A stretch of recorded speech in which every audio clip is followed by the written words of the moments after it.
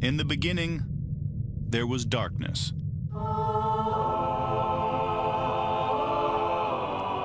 Then, there was Paul Brown.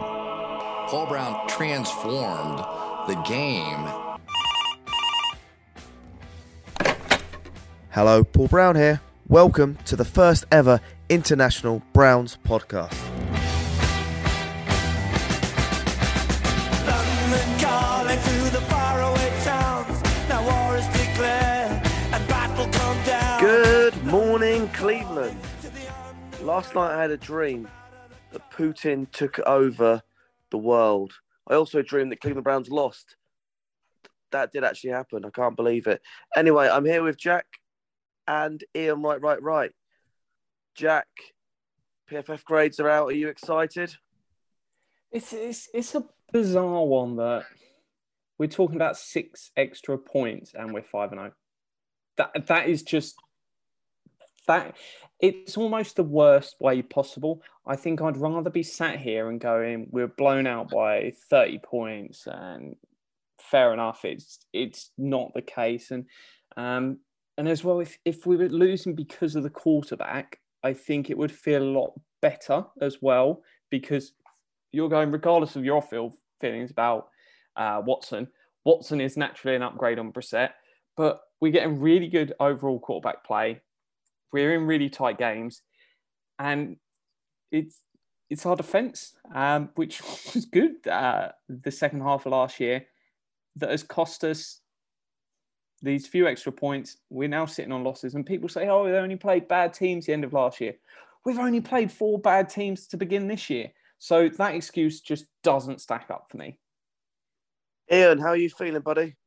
Well, I'm ready to rip new ones. I'm ready to go. Let's just cut right to it. I don't even need to summarize it. We all watched it.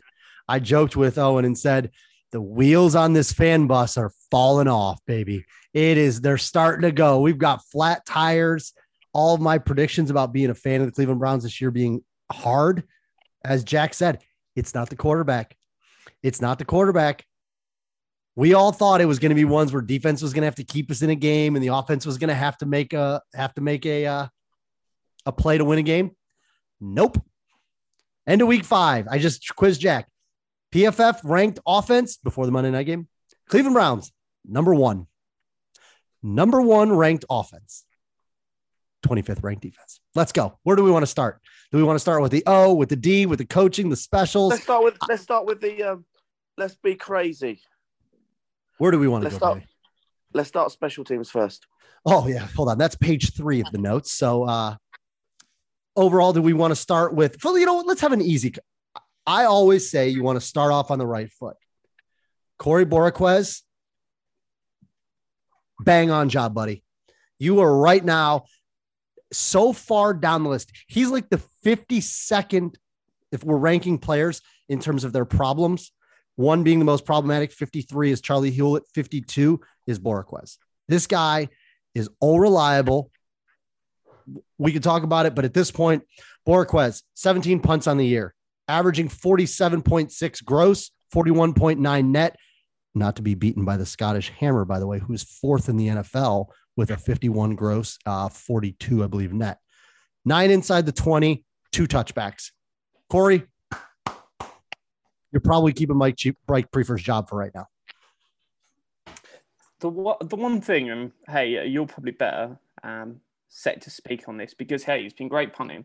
The concern wasn't his punting that's cost him his last 2 gigs. The vibe has been his holding, which I don't think has been an issue because none of the Cade York misses we've heard, oh, there was a holding issue, which you would expect to hear if that was the issue. So are we expecting the holding has been fine? Based on York, which we can get into him a little bit, I haven't noticed anything with a hold being an issue. York has something going on, which I'll explain a little bit, that's not hold related. I've heard some of the issues he had in Green Bay were also hang time related. So if he's got 17 punts, over 50% of them are inside the 20, only 2 touchbacks. That means that only 6 punts have been basically end to end, as we call them. His average to gross to net is only a five and a bit difference. That's pretty good. That means he's only averaging 5. For example, like Jamie Gillen is 51 gross, 42. So there's a 9 yard. This is the analytics I think we were talking about, Jack. They want height to a spot with minimal net. And I think that's what he's doing. But no, I haven't noticed anything on the punting side. So the return game, I think Chester Rogers brings a little bit. I think he's at least shown the ability that he can make somebody miss. So, I mean, if we really want to just go right into Cade York, we can talk about it. I mean, it's not a hard conversation.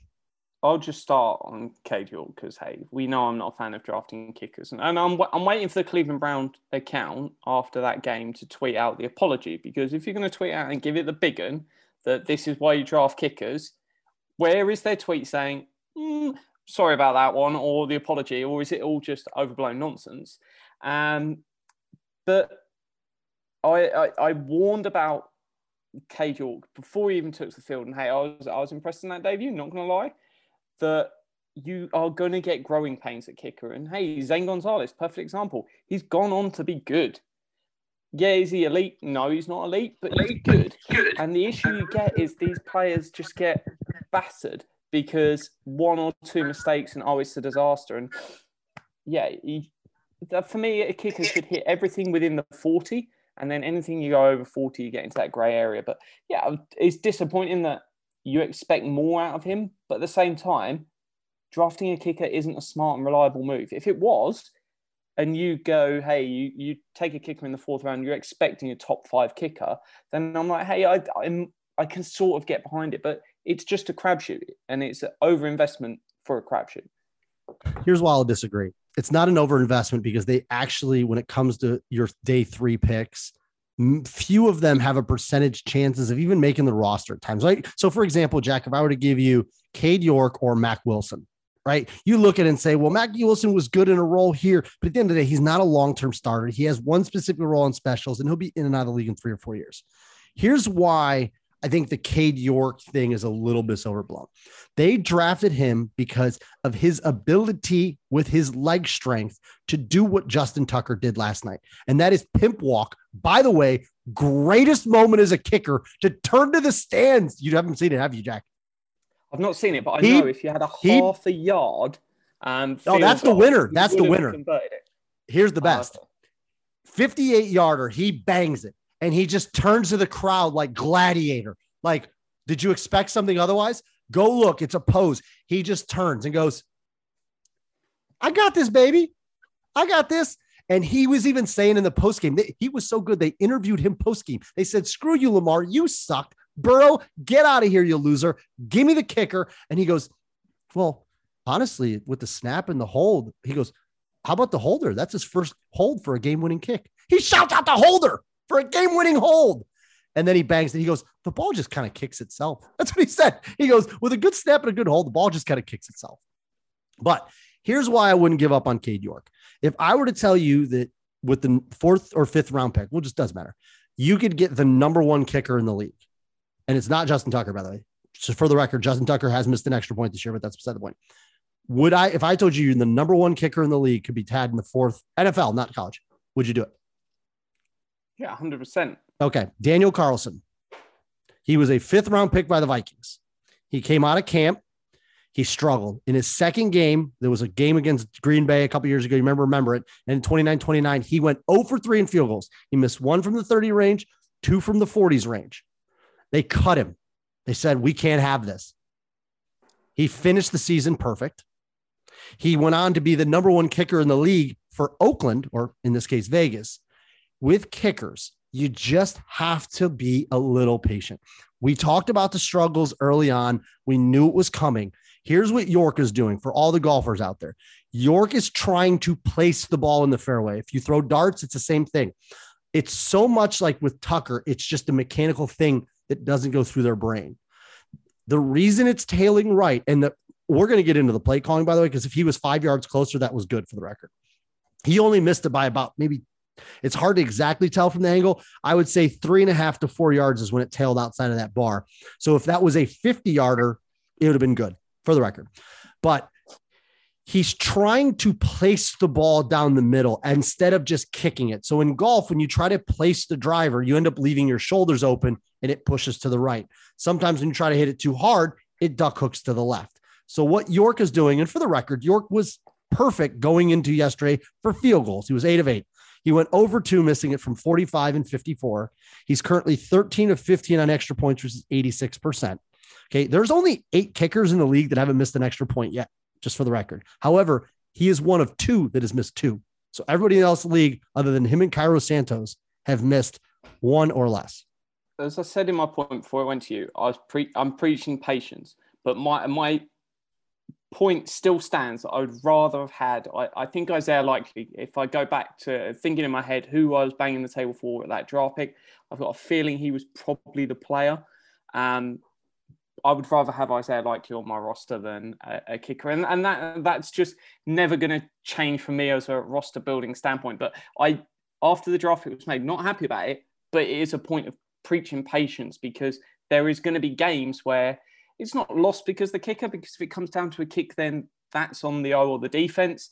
But there's going to be times where it's not converted, and then you're going to want to put the blame there. I get what they're doing. They're trying to get it. And I know you guys didn't watch last night, but last night, Bengals go down, score a touchdown, go up. They knew that the minute that ball crossed midfield, the game was over. They knew that you watch the play calling. They went so conservative. They were on quarterback draws from the 40. So you're talking a 57-yard field goal, and they're just running QB draw. I think they got it up to like the 36, 35-yard line. He trots out there from 53 and just wasn't what I mean, Jack, it's such a weapon to know this game is over. There was no hesitation. Harbaugh rushed him in. He trotted out there, just the brass balls of a Greek god, and put that thing, as you mentioned, within 1/2 yard of the center of the field goal post. And that's what they're hoping, because York does have the leg. Jack, this guy gives you a legitimate shot to make that field goal. In saying that, he needs to make 100% of his field goals from inside of 50 yards. Inside of 50 needs to be 100%. And I will give you 2 to 3%. I want 97% or higher on 50 to 55. And then I'll give you 90% from 55 and beyond, because I know the trajectory is a little hard there. And you're kicking in Cleveland. But there's no excuse for missing an inside of 50-yard field goal with his leg. He's thinking it too much. He needs to get out of his own head and stop trying to place the ball down the middle. Let your mechanics do it. The snap's going to come back. The ball's going to go down and just nicely go through it. You don't have to power it. He's trying to just poke it down the middle, and it's tailing off. All right. I think this is a good segue into our next thing. I'm taking over here a little bit. We just need to grade it. Oh, if we're still on. You miss a field goal to win it. 5.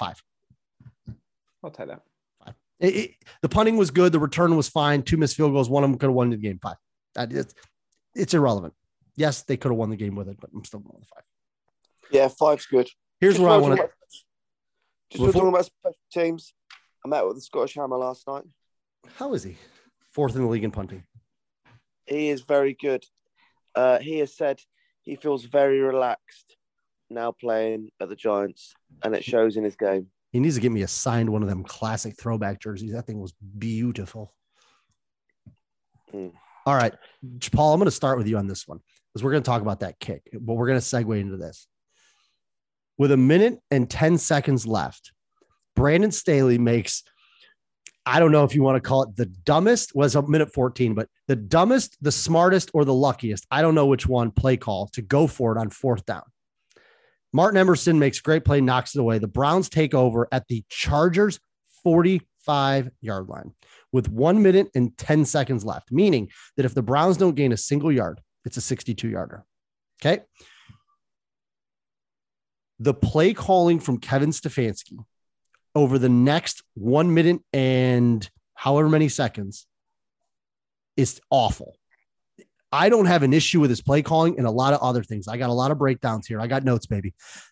He threw the first pass to Schwartz. Schwartz, who hasn't touched the ball since Nam. Why is he in the game? You're at 62 yards, so you're within field goal range, and you throw it to Butterhands? What? Njoku had been eating those linebackers up. There wasn't a guy in the field that could stay with Amari Cooper. It proved it on second down when they threw it to Cooper for 10 yards. So now they ran the third play with 47 seconds left. You're now at the 35-yard line, meaning it's a 52-yarder. You've got 47 seconds. You're at the 35-yard line. What the hell are we doing throwing deep balls to Donovan Peoples-Jones in the corner? What is this? And I'll tell you right now, we'll talk about Brissett a little bit. He does not have the arm strength to throw across his body. Any throw to his left, he leaves out wide because he doesn't want to get it housed. He leaves it inside. He doesn't have the arm strength. So he misses throws continually to the outside. On that third down play, he missed Donovan Peoples-Jones. He was open on 3rd and 10. He missed him. The play calling to run a power of Kareem Hunt into a line for 0 yards, that should be Nick Chubb. I'm sorry. I like Kareem Hunt a lot. Nick Chubb should be in the game for that. I don't care how tired he is. It's the final drive. It's the final countdown. There's 47 seconds left. I need to get positive yardage. I need to get that ball inside of 50 yards. They run for 0, 2 incomplete passes, and you stick your kicker with a 54-yarder. Awful. And the reason they did it was because Brissett has shown he throws picks when it matters. And they were nervous after that interception to have him force the ball down the middle. That's why they threw it wide to Schwartz. That's why they threw it wide deep to Donovan Peoples-Jones, and he threw it wide on 3rd down. They were terrified to run their offense. They got out of what they did. They were nervous about Brissett. And they knew what he has the leg for 54, but you cannot rely on a kicker from 54 yards, because if they'd have gotten 5 yards, that kick is good. So overall, the play calling by Stefanski has been really, really good this season. And you go back, the issue you get to is this. It's the I had the word and then it's gone. Like pressure, crunch time, situational play calling that is really, really lacking. Because if they needed to drive the field, I get why you have Kareem Hunt out there rather than Nick Chubb, just because he offers something different in the receiving game. And if you need to go that whole distance, I can get that argument. As you said, they only need to go a little bit and then they're in a really good spot. And they weren't really the goal to go and score a touchdown. That wasn't what they set up to do. They just set up to move it forward, ideally get something around a 40-yard field goal. And situationally, there has been so many mistakes. We've seen it in the red zone. We saw it on that Kareem Hunt where they were trying to run him to the outside. It was why? Earlier in the game on a 4th down, which there was just so many mistakes like that throughout. And we'll talk about that play call because that was more on Hunt. But besides, we'll keep going because you're on course here. So it's the situational. If we're sat there we take a knee in the end zone, which would be lovely, and then we're on the 25, I have really good faith and confidence that we can drive the ball and we can score, or at least put points up. It's when it comes to those moments of, we're in the red zone, we need to do this, or hey, are we going to get the right call on 3rd and 4th down? It's the little bits which is disappointing. But then there is a lot of positive stuff that is going exactly how we want. The ability to drive the field. We expected to go into this season with question marks on offense. I'm now there going, there's no realistic reason why Jacoby Brissett isn't 5-0. And we're talking about, there's nothing that offense has done that doesn't deserve to be 5-0. Yeah, if you come up against the Bills and the Chiefs, they're different, but they legitimately should be there. And I just want to touch on Staley because you brought it up. I thought it was a smart call by him to go for that because... What about the play call? 2 yards? It was 4th and 2. The play call is the issue. Yeah. And that's where we get to. There is this sort of idea that to go for it is analytics, to call a bad play, well, that's also analytics. It's like, hey, just because I want to go for it, don't mean I'm doing that. And in the same way, it's like, hey, if you want to kick a field goal and then suddenly your field goal kicker goes out there with 2 left boots on, well, that's not a decision to kick a field goal. That's on your field goal kicker can't put his boots on properly. Oh, I have no doubt that when Staley put into the analytics machine, he looked and said, they got a rookie kicker and Jacoby Brissett.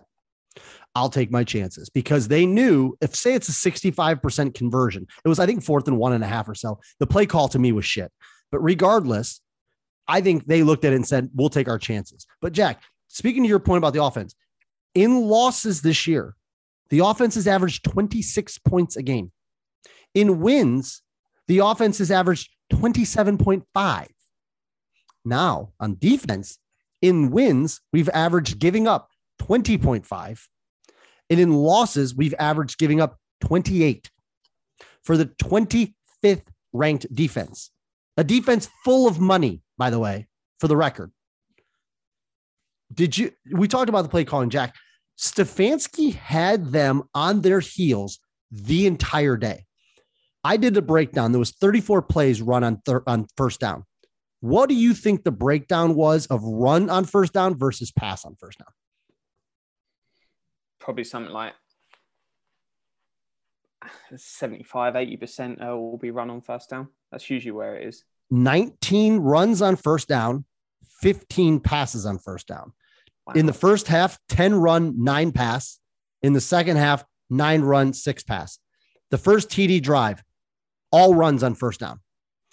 Second TD drive, 2 passes, 1 on the first play, 1 on the touchdown. Pass, run, pass, touchdown. Third TD drive, 3 passes, 1 run, and the run was the touchdown from the 1-yard line. And on the fourth TD drive, 4 runs and 2 passes on first down.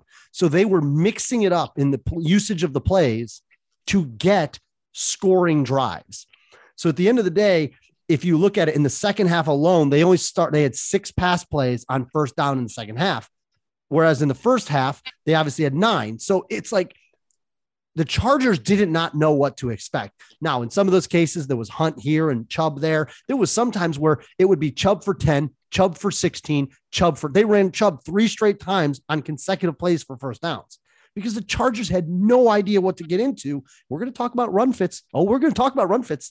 But the Browns offense had them on their heels the entire game, and Stefanski was mixing it up, but his ass cheeks got tight on that last drive, and he screwed himself because he got outside of what they do.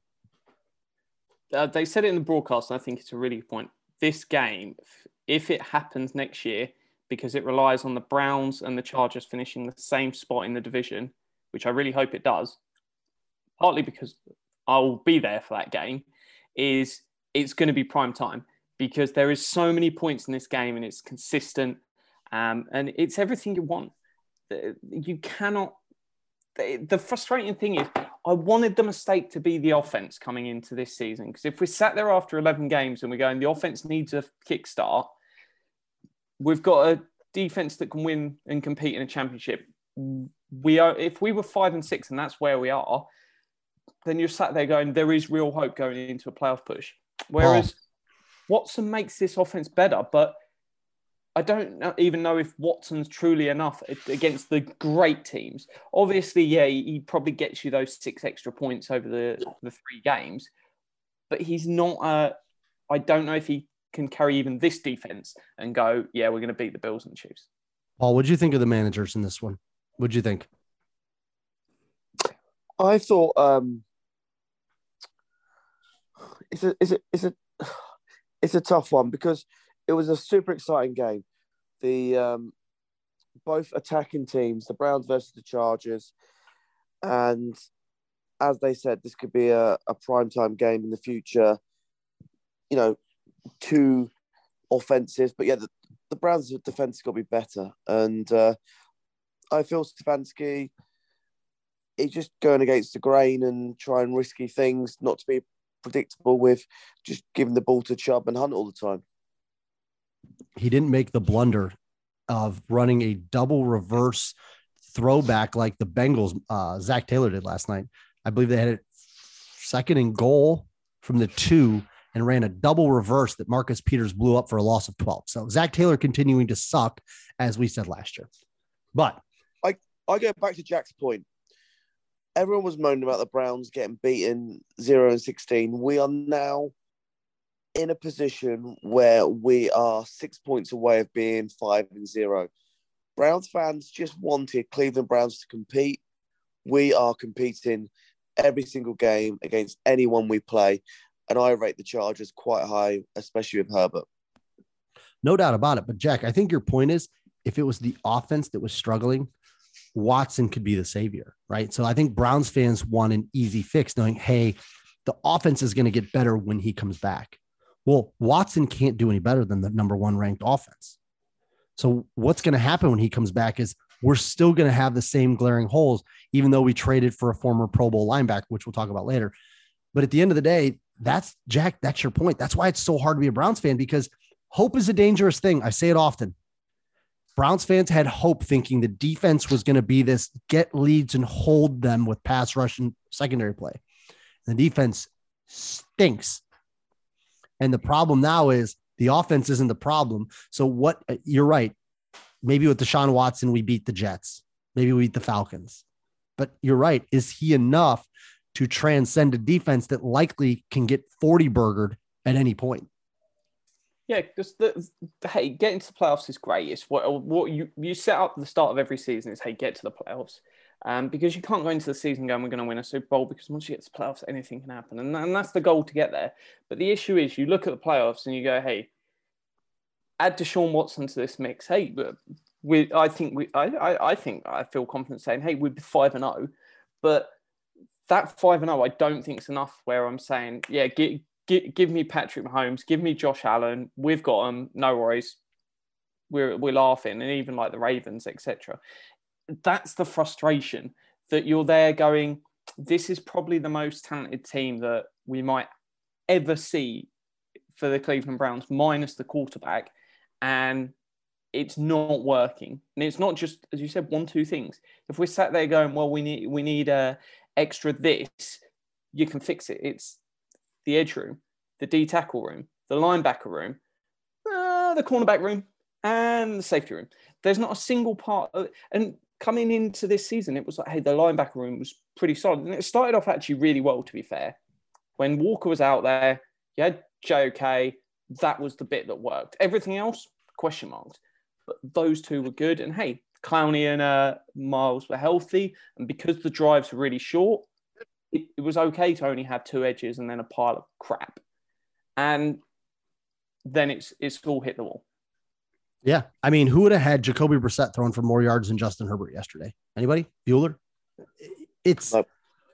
And by the way, Nick Chubb did what Nick Chubb does. So I kind of did this thing where I broke down offense and defense, right? And special teams, I was easy. So I gave letter grades based on performances and kind of where we ranked them as players. I know I weren't here last Sunday. Let's spin off this letter nonsense. Here's the numbers back. Here's what I say.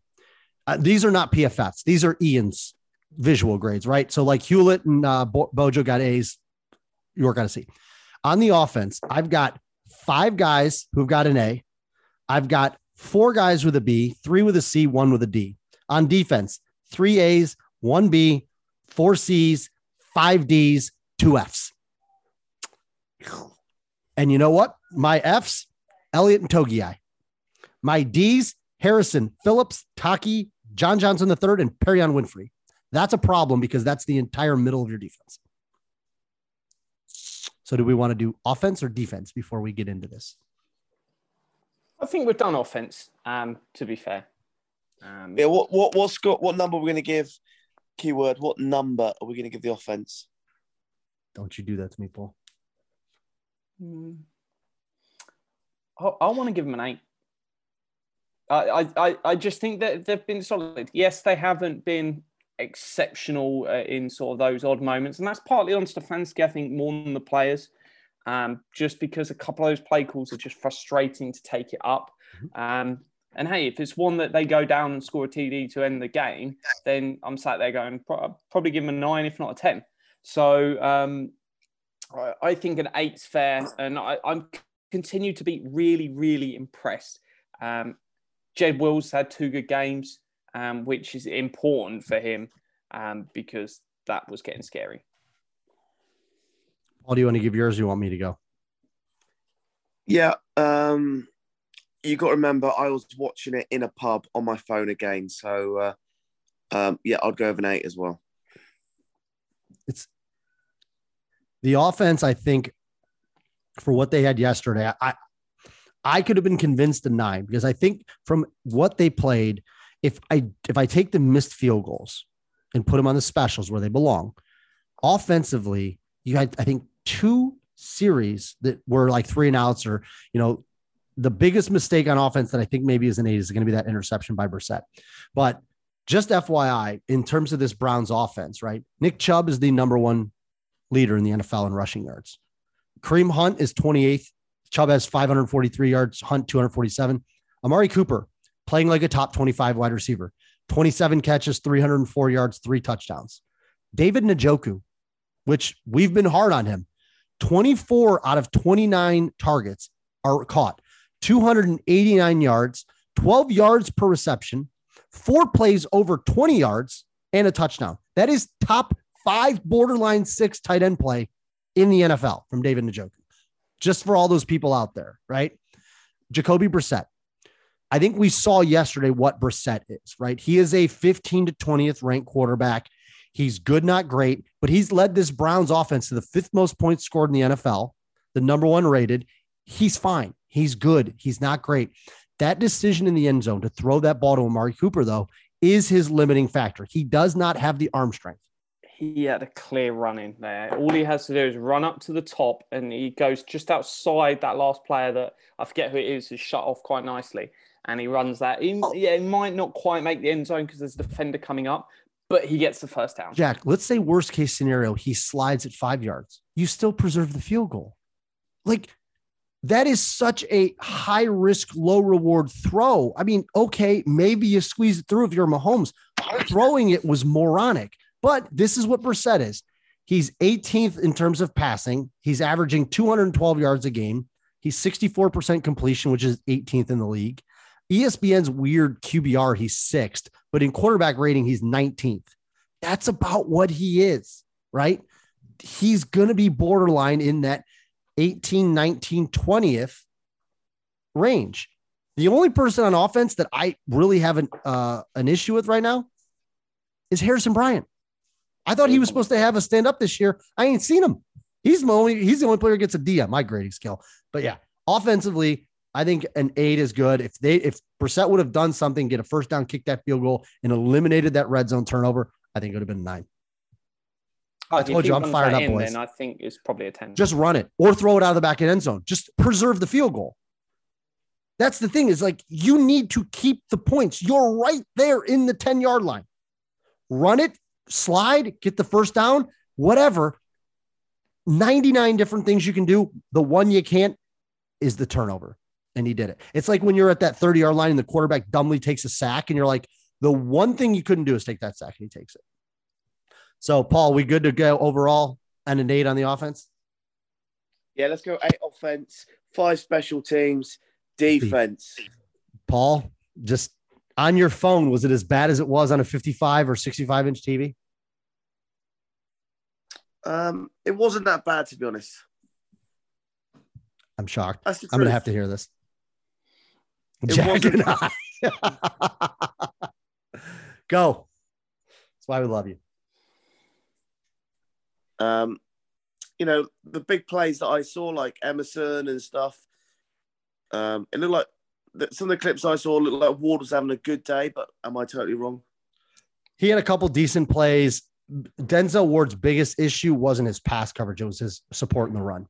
But the reason his PFF grade is so low is because of his run, not really his coverage. He was fine against Mike Williams. And one time he got just jumped. I mean, there's not much you can do if a 6'4" guy out jumps you. But Ward was not bad.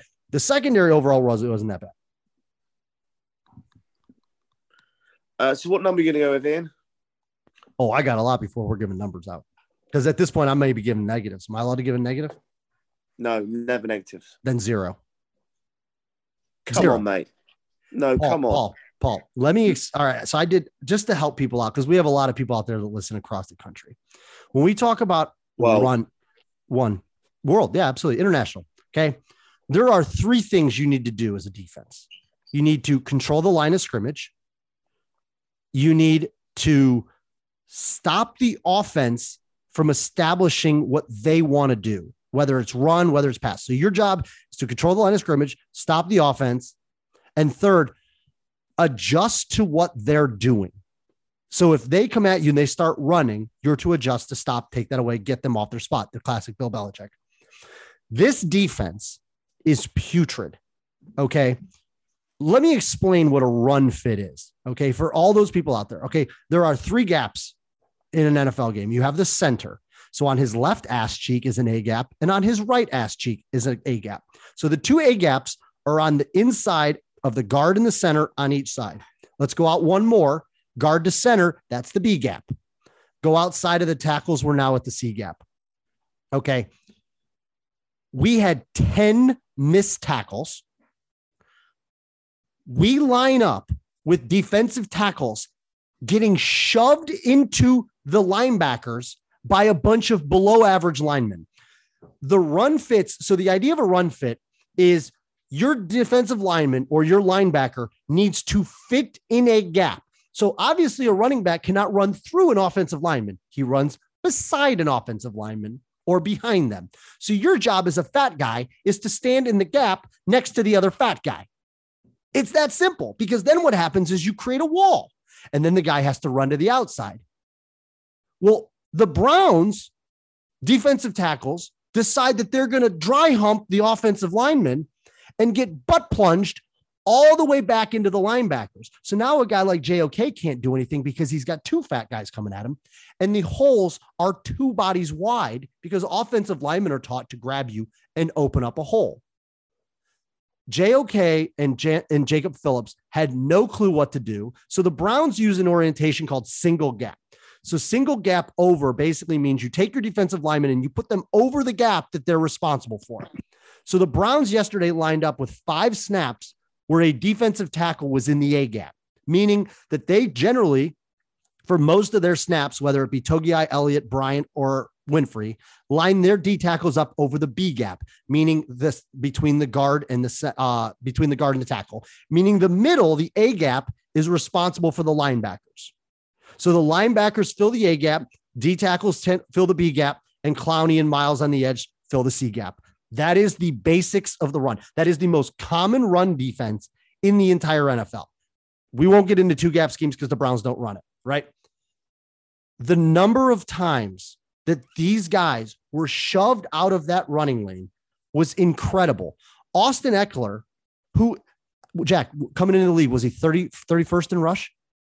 One of the bottom ones, right? The Chargers rush offense had been putrid. I think they'd average 75 yards a game. And Eckler had 75 on one run, right? Yeah, I think he had an average of 75 yards per rush. To show you how bad it was, okay, I did a breakdown of the number of carries and yards per gap, right? So in the C gap, which is the left side, so we're talking, this is Miles, the side, Eckler, 2 carries, 23 yards. Josh Kelly, 1 carry, 0 yards. In the B gap, so between the tackle and Miles, 7 carries for 33 yards from Eckler, 1 carry for 4 yards from Kelly. On the right side, on the left A gap, left A gap, which so you're now talking about between a linebacker and a D tackle, 3 carries for 16 yards and 1 carry for 3 yards. In the right B gap, we are in the right A gap, Austin Eckler, 3 carries, 97 yards. And Josh Kelly, 2 for 17. So we're now talking about the linebacker on the right-hand side. So going over the right guard, and then the outside, 3 carries for 16 yards, right? I have this right. Yeah. Basically 25 yards to the other end. So to Clowney's side, you have 25 and you have 23 to Miles' side. And then everything else goes right up the middle, going at John Johnson III, going at Ronnie Harrison, going at Jacob Phillips, going at Taki, who was playing on the outside, who had his worst game. The Browns have no discipline. And I heard Jake Burns, and shout out to him. He was as passionate as I am right now. You can't run a bear, which basically means a 5-man front because you don't have the bodies. What, are you going to put 3 tackles in there? We don't have 1 playable. We have Taven Bryant. That's it. The other guys are poop. They're poop. So you can't put 5 guys on the front because now I just got 3 sucky guys. So there's an adjustment period. And listen, I don't know what Joe Woods is doing. Jack, we talked about this so much. Andrew Berry, I don't know what you were doing. You got to get him. I mean, Jack, help me out here. How is the run? These guys can't even stand in a gap. They're so far out of alignment. Yeah, so I'm all for devaluing the defensive tackle position, but that doesn't mean making Jordan Elliott a starter. And that's the key point that I come back to. I said, hey, you've got to get 2 free agents in this year. Then you can have Elliott as your 3 and you can have Togai as your 4. And that, for me, was the position where this went wrong. I wanted Tim Settle. I don't know how he's been at Buffalo, but I felt that you needed a couple of vets in there. And even if it's, hey, get Sheldon Richardson on a few million, I didn't want to spend more than 10 million on a pair. And that's not 10 million each, that's 10 million as a pair. So I wanted it to be cheap and I wanted it to be easy and come together. And it's certainly not been the case. And I think it's just as bad at edge. I think the Jadeveon Clowney signing was a massive mistake from a roster building perspective. And that he has played well, but he's also been injured. And his injury should be no surprise because Jadeveon Clowney and injuries is like a glove in a hand. The two are made as a match in heaven. And I wanted depth because you cannot, if you're talking about corner or a safety or even a linebacker in a way, you can get away with someone going, hey, he's going to play 100% of snaps. That does not happen on a defensive line. And it is negligence that says we'll have 2. Miles deserves some blame for his speeding and thus an injury because he wasn't himself. Jadeveon Clowney was missing regularly throughout the game. And, hey, Rochelle actually played really well. Take nothing away from it. The fact that he played more snaps than Alex Wright, which Jackson McCurry pointed out to us, is slightly concerning. But it comes back to a roster building perspective where I think the right philosophy is actually there at defensive tackle, but it's just been executed so poorly. And the idea that Jordan Elliott was ready, and it's why I just can't take anything you hear from the beat writers, the people that cover the team, when they tell us Jordan Elliott's better than ever, he's come back and this is his year. They absolutely lied through their teeth if they saw that, because it is disgusting, his level of performance. And that sits with Andrew Berry.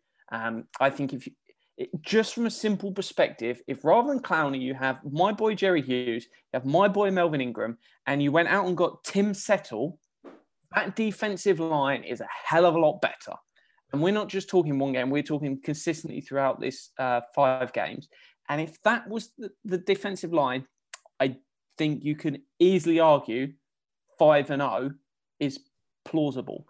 I think it's just as much benefit that different defensive line would have than having Deshaun Watson as your quarterback over Jacoby Brissett.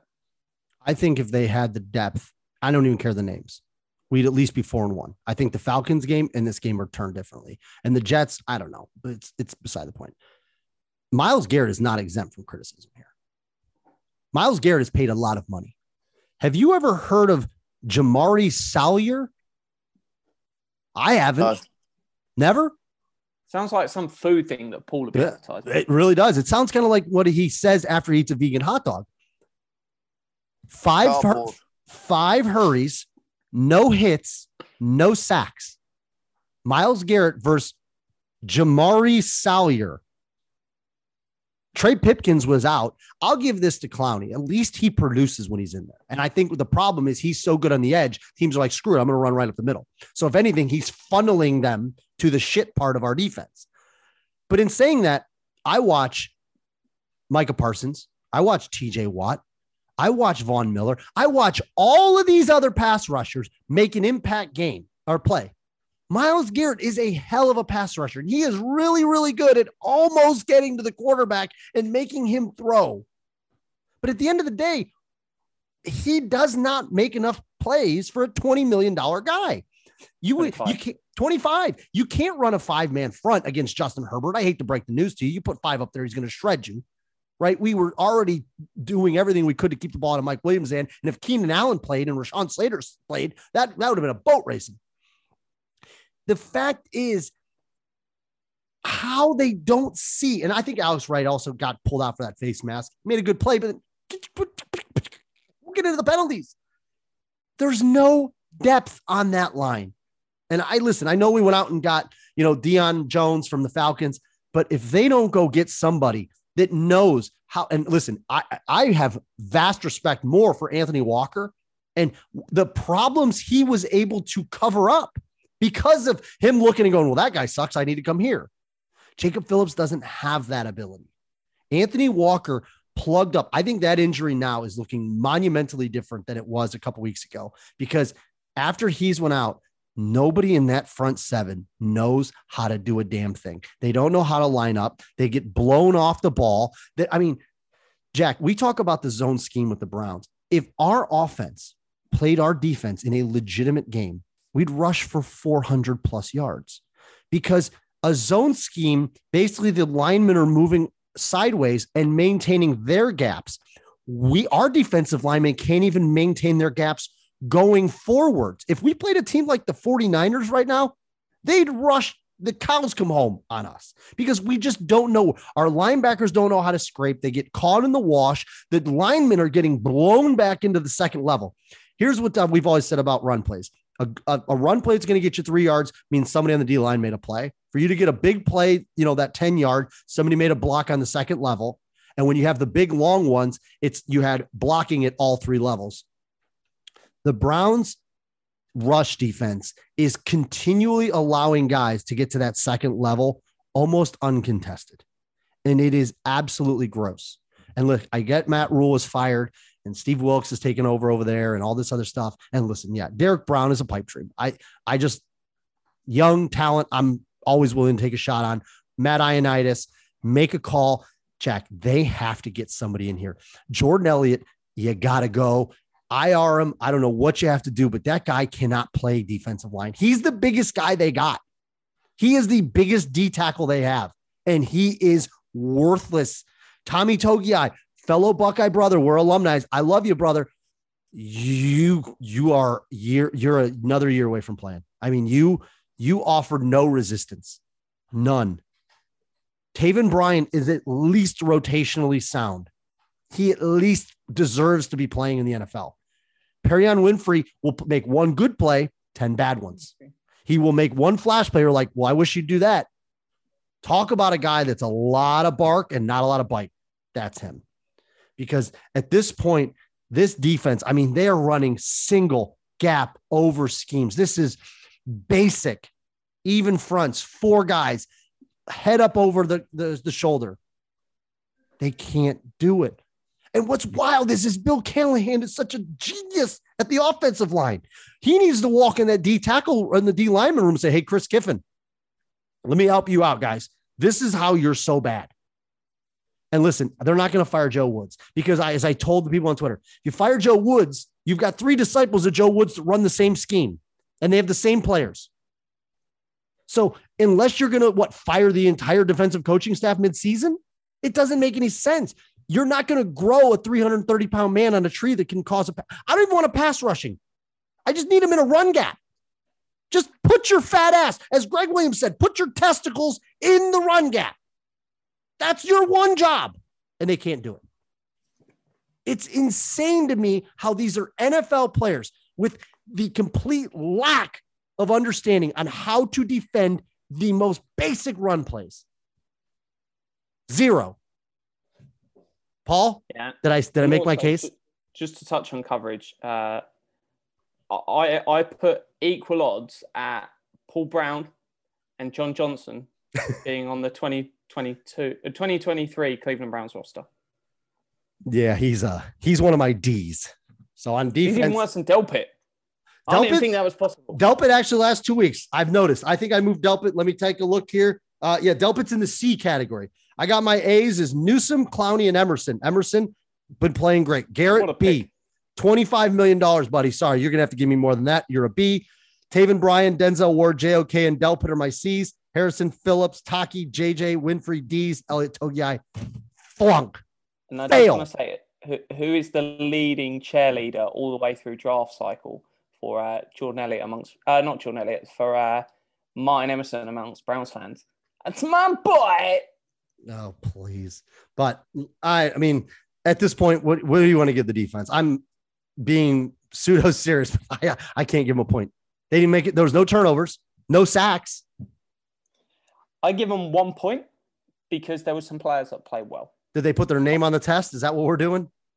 No, I think it's there was a couple.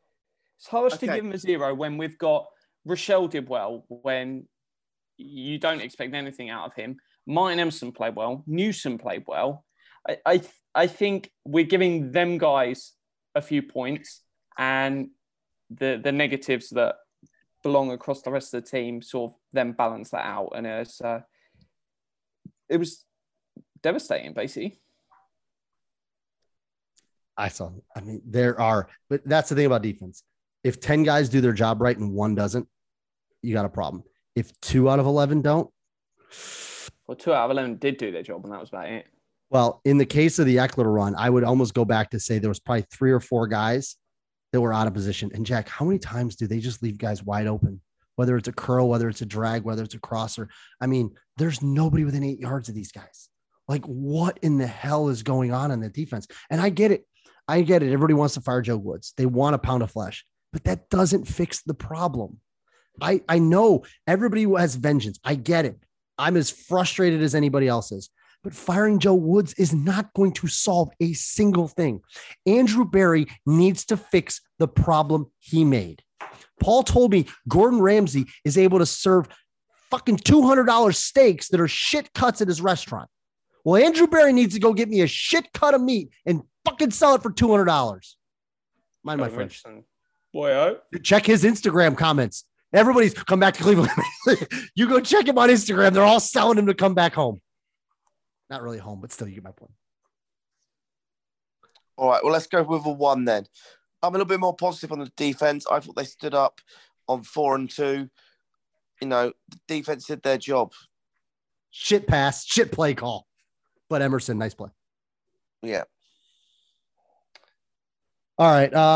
I've pretty much covered most of my stuff. The only thing I want to tell you, by the way, Joe Thomas gave a pretty good breakdown of that 4th down call to Hunt, Jack, where he basically showed how it was the perfect play call because they put 4 guys over 3.